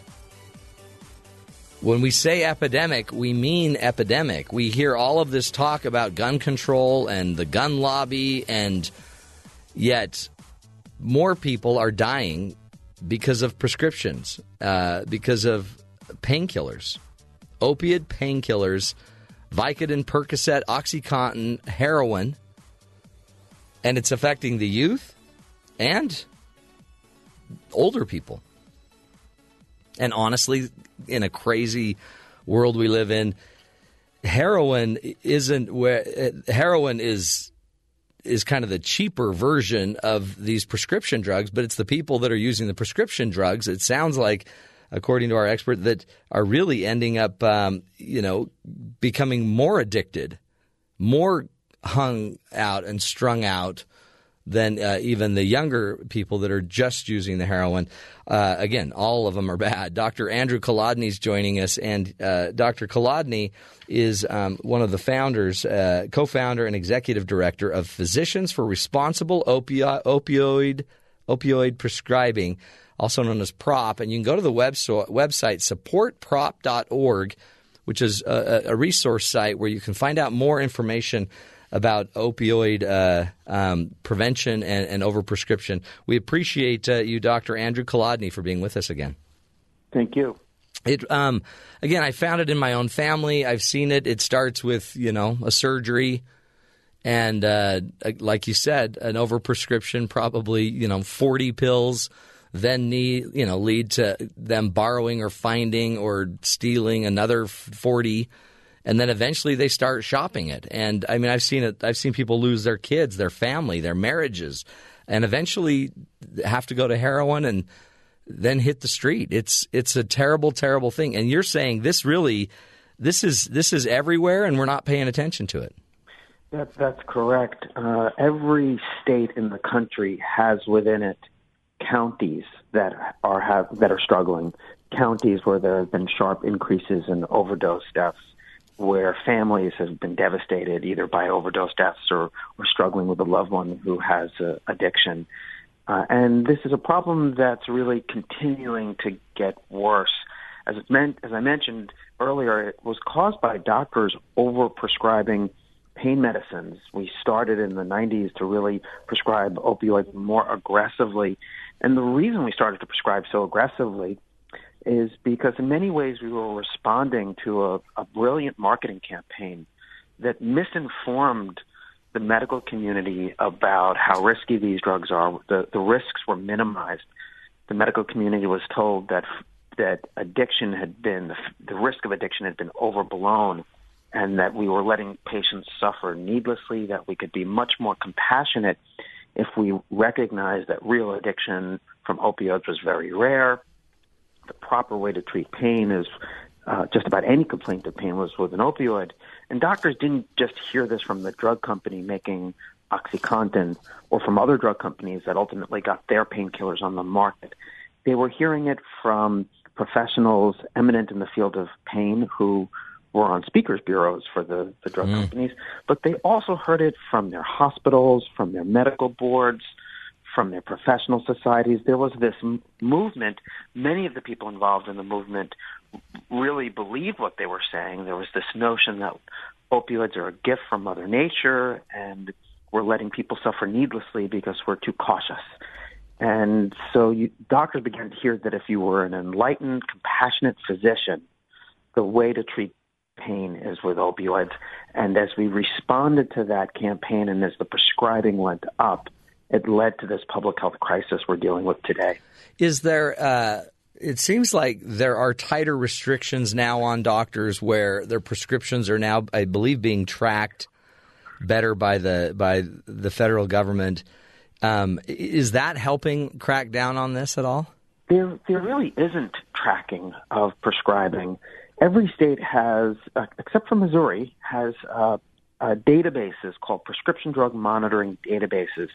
And those databases could be used to track aggressive prescribing.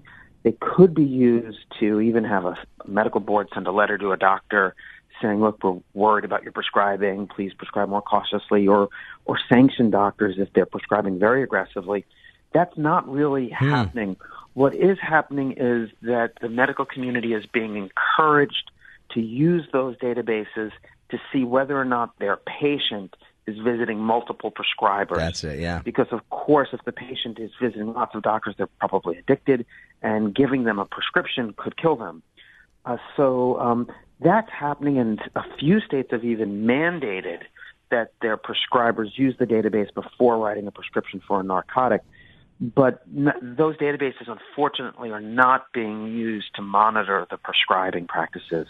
It's crazy because we hear so much about the drug war, and we've got to tighten the border so we're not getting drugs across the border. But then the drug war could just be big farm too, right? Big pharmaceuticals pushing a lot of research in the 80s and 90s that wasn't necessarily, academic.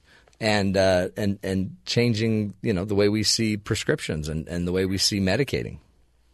That's right. I think the legal narcotics manufacturers have been a much bigger problem.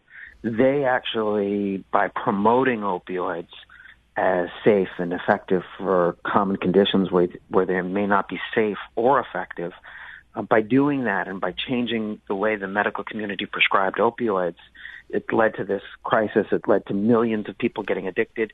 And they even created a market for the drug cartels who are able to supply heroin. And yet the legal narcotics dealers are not getting in any trouble. Purdue Pharma paid a small fine a few years ago, but they're still aggressively promoting these products. And it's allowed. And our federal agency, the FDA, which is the agency that's supposed to regulate pharmaceutical companies, they haven't really done their job well, and they keep approving new opioids, sometimes even over the objection of their scientific advisors. new opioids keep coming onto the market.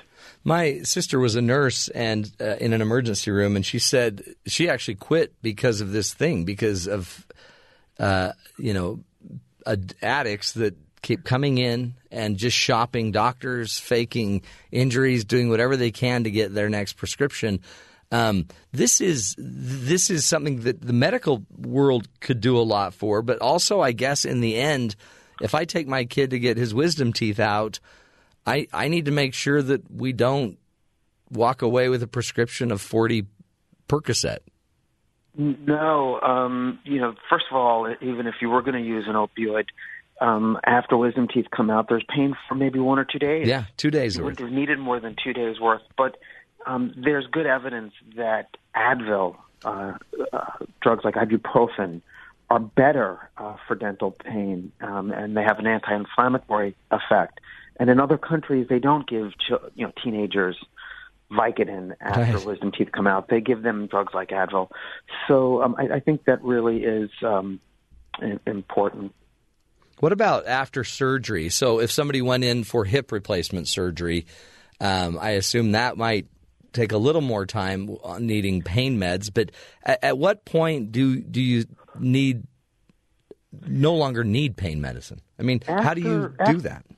Yeah, after major surgery, a patient will typically, if they're going to need opioids, usually be for 2 or 3 days, even a hip replacement. There are some surgical procedures, for example, open chest surgery, where a patient is absolutely going to need opioids for more than 3 days after they've had that type of major surgery. But for most severe pain, it's usually that you don't need opioids for more than 3 days, and yet we're routinely giving far more than that. The medical staff and hospitals are being encouraged to prescribe aggressively because the hospitals want to get good ratings from patients on, did the hospital do everything to treat my pain? Did I get a medicine for pain every time I needed it? Those scores to questions like that are used to determine hospital reimbursement from the federal government. So they're also encouraging aggressive prescribing. You mentioned, I think you said it was your sister's a nurse in a hospital? Yeah. And it was very frustrating for her to have to deal with people coming to an emergency room saying they have pain when what they wanted was a painkiller because they're addicted. We shouldn't really think of these people as addicts in the sense that, there's this group of people in our population who are just bad, who want to just take drugs because it feels good. They're not addicts. They are suffering from addiction. And for many of them, that addiction began by taking pills exactly as prescribed by doctors. And even though they can engage in behaviors that are pretty bad, once they're addicted, we should recognize that they really they're suffering from a disease, and their quality of life is awful. Oh, yeah. They wake up every morning with some degree of withdrawal until they've taken their first dose. Their life revolves around maintaining their opioid supply. The opioids themselves actually make people feel depressed. The only way they can try to feel normal or feel any pleasure at all is by taking an opioid. So they're really miserable and suffering. And if you're a doctor or a nurse in an emergency room dealing with these folks pretending to have pain, it can be very frustrating and get angry at them. But we have to come up with better ways of helping these people get treatment. Yeah. And we're not doing a very good job. And you will hear. Oh, go ahead. No, go ahead, doctor. Well, I was going to say one of the more effective treatments for people who have opioid addiction is treatment with a medicine called buprenorphine or Suboxone. Yeah. And there's not enough access to that medicine, unfortunately. And we have to do a much better job of seeing that people get treatment. If we don't, and if we just focus on preventing new cases of addiction, which we have to, but if that's all we do is focus on more cautious prescribing, then heroin will keep flooding in and overdose deaths will remain very high until that generation dies out. And explain Suboxone, because a lot of times that's the drug, that's kind of, I guess, the gateway drug off of the opiates. Yes.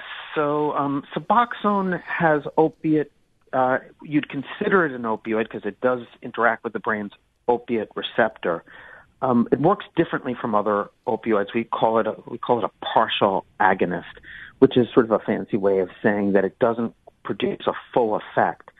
When patients take that drug, it causes, if someone's addicted and they're taking that drug, they get enough of an effect from the drug that their cravings are very controlled. But they don't get an effect that would make them feel intoxicated. And the drug has a unique property where if somebody wants to try to get high from it by taking lots of extra pills or actually strips, it comes as a sublingual strip. If they try to take extra in order to get a euphoria from it, that won't happen. It has what we call a ceiling effect. And not only will they not get a euphoria, but they also won't get the respiratory depression that won't stop their breathing the way other opioids would, which makes it much safer. There is a stigma around being on an opioid-like drug for your opioid addiction. And there are some who would say that's not really treatment. You're just substituting one drug for another.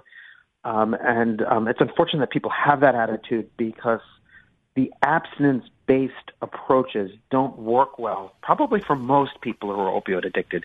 Some people can recover without buprenorphine, but probably most can't. And if you insist on an abstinence-based approach, people will fail over and over again. Sometimes they'll give up even trying to recover, and overdose deaths, as we know, in untreated opioid addiction are very common.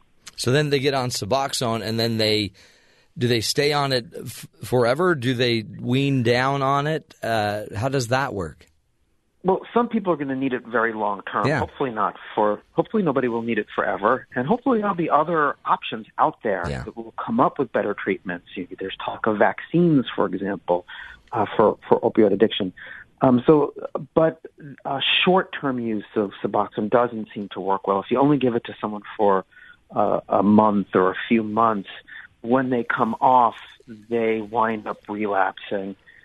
It's once you take someone off the drug, the cravings start to come back very strong. Yeah. So they have to have strategies for dealing with those cravings. If someone is actively engaged in 12-step programs, for example, Narcotics Anonymous or Alcoholics Anonymous, and they're taking that very seriously, or they're plugged in with cognitive behavioral therapy, if they're doing that, they stand a chance of maintaining recovery when they come off of Suboxone. But if they're not engaged in intensive psychosocial treatments, we would call them, there's a very high likelihood of relapse when they come off. And then eventually it just sounds like they lose hope. They give up. It's not going to work. They stay. I mean, and the opiate keeps creating more depression, more anxiety, more cravings, up to eventually overdose. That's right. I've treated patients with opioid addiction who on Suboxone who do very well, and they'll say, "Wow, I can't believe," they're recovering. Their life is coming back together, and they'll say sometimes that they had really given up hope, that they didn't know that they didn't think that they would ever recover. They had just resigned themselves to being addicted to heroin for the rest of their life, because they would get checked in for a detox, meaning tapered with methadone for a few days and sent home, and they'd pick up again, and they'd go to their family would spend tens of thousands of dollars to send them to a rehab for 30 days, and then they'd get out and they'd relapse, and they didn't think that recovery was possible. And so that it's unfortunate that we insist too often on abstinence-based approaches. Patients do need better access to treatment with medicine like Suboxone, and the federal government recognizes that.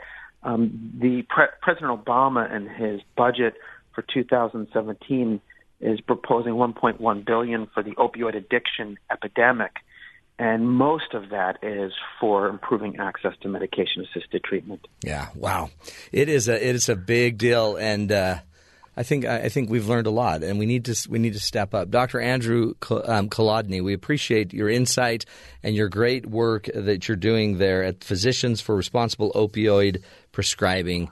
Thank you for being with us today. Thank you for having me, Matt. You bet. Again, go check out the website supportprop.org, where you can get more information for just how to watch out for this, how to be a better advocate as well, and resources to help overcome some of these major, major problems. We'll take a break, folks. Come back, do a quick little wrap-up of the Matt Townsend Show. Stick with us. We'll be right back.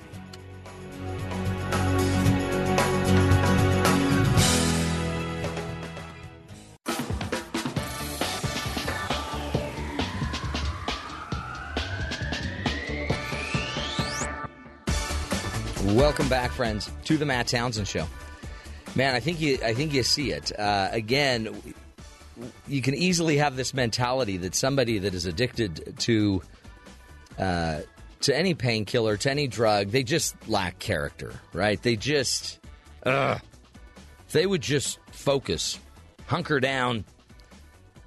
They could just kick it. They could fix this. Folks, it's the body. And it's addiction, it's a sickness, it's an illness, and it's being preyed on by large organizations, huge institutions that are designing the chemicals, the drugs, and pushing the prescription of them. It's doctors that have been informed one way and haven't checked their data or their research recently.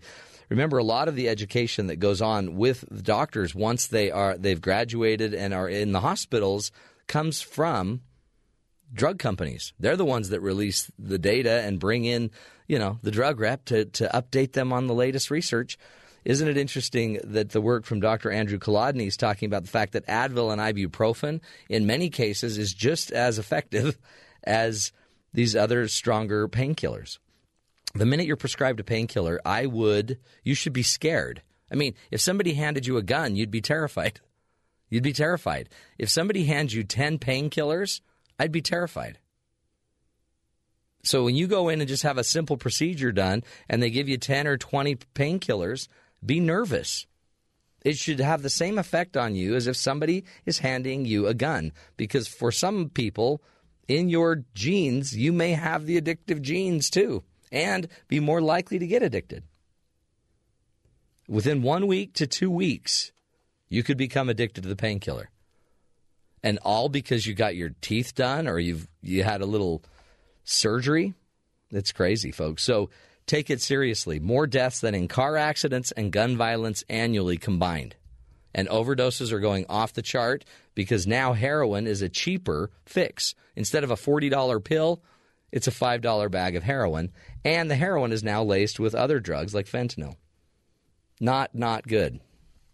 Watch out for it. Watch out for your kids. Watch out for the drugs that are in your house. Get rid of them. Take them. Don't flush them. That creates other problems. But take them and dispose of them properly. Go check us out on iTunes and tune in. Go find our BYU Radio app. Download that so you can get back to all of our podcasts. Hundreds of them for you to archive and to go listen to.